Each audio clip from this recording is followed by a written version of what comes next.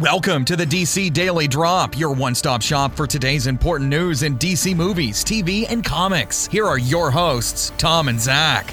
Welcome to Wednesday, June 28th edition of the DC Daily Drop. I'm Tom. And I'm Zach.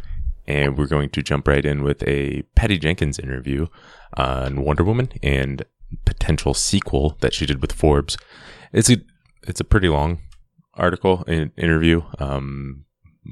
Lots of good stuff about Patty Jenkins and Wonder Woman and her thoughts on the movie and Gal Gadot and Chris Pine and all that. But pretty much stuff we already knew or she has said in different ways before. But there was a bit of an interesting part, a little bit of new stuff on the potential sequel that she was asked about.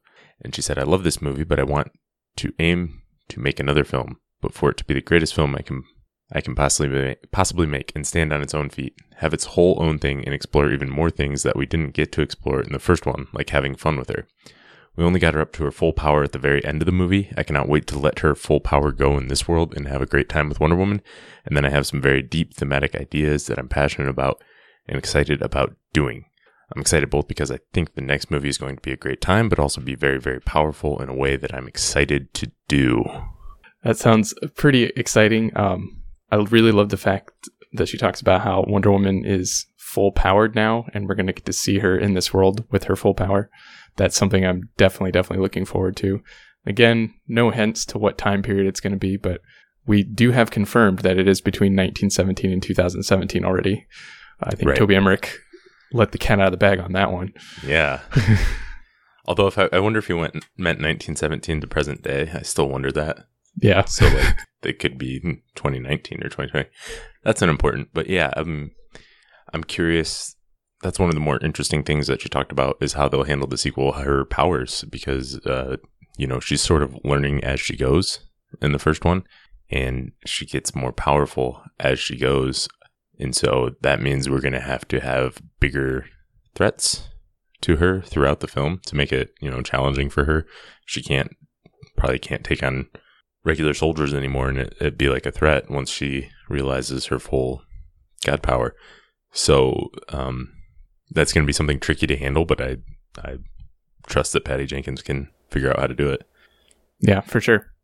And, again, she's still not officially confirmed, but she's to return, but she's saying everything like she would, knowing she's going to come back. Exactly. You'd expect her to say something different than what she's been saying if there was any chance she wasn't going to be doing it, but we'll still wait and see for official confirmation. All right, moving on to The Batman. Matt Reeves has talked a little bit more about the Batman movie. There's a couple different YouTube clips from panels or interviews he's been doing in relation to his new War of the Planet of the Apes. Is that what it is? War for the Planet of the Apes. Sorry. It's a lot of words. Yeah. They asked him to talk about Batman, and he mentioned that he had an enthusiastic connection from his childhood with the character, and he was also kind of obsessed with the ape movies as well.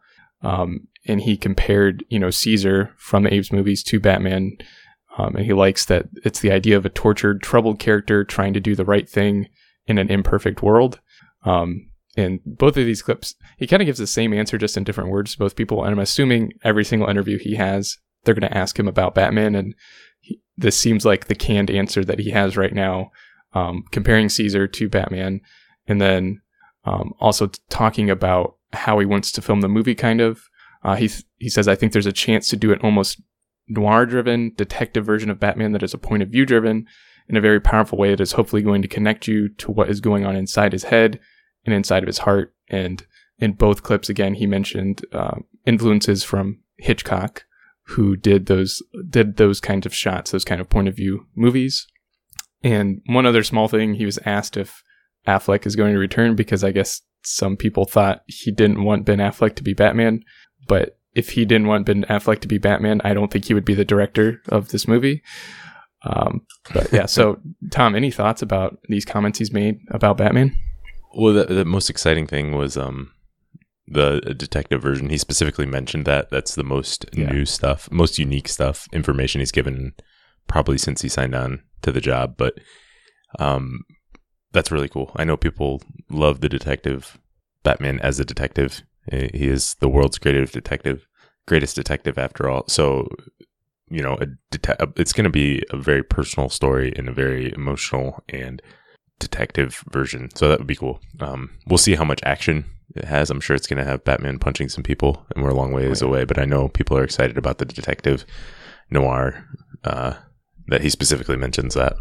Yeah, and if you remember way back when they first released the first shot of the Commissioner, and it was black and white with the bat signal, and I talked about how I would almost love like a period noir film, black and white. Obviously, this is going to be in color and in present day, but just having any sort of influences from that kind of genre is exciting to me. Like you said, I really like the idea of Batman as a detective, and I hope we get to dive into that a little bit more than maybe we've seen in some of the other live action films.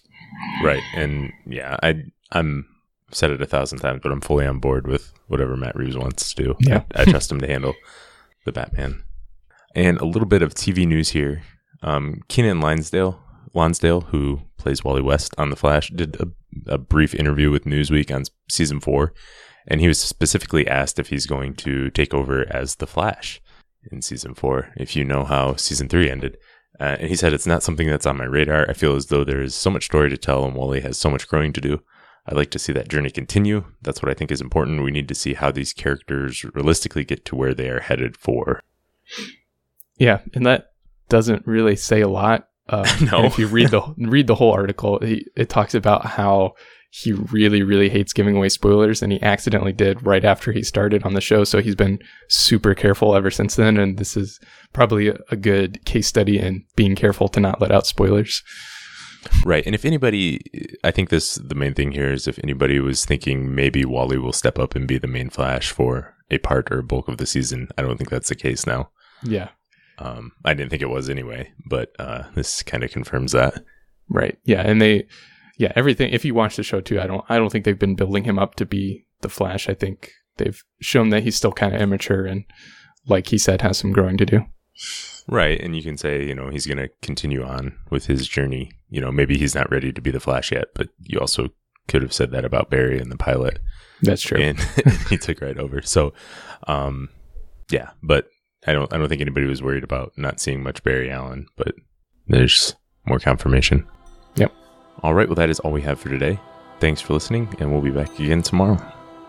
Thanks for listening, and make sure to check out DC Daily Drop on Twitter, Facebook, and DCDailyDrop.com. Drop by tomorrow for more DC news.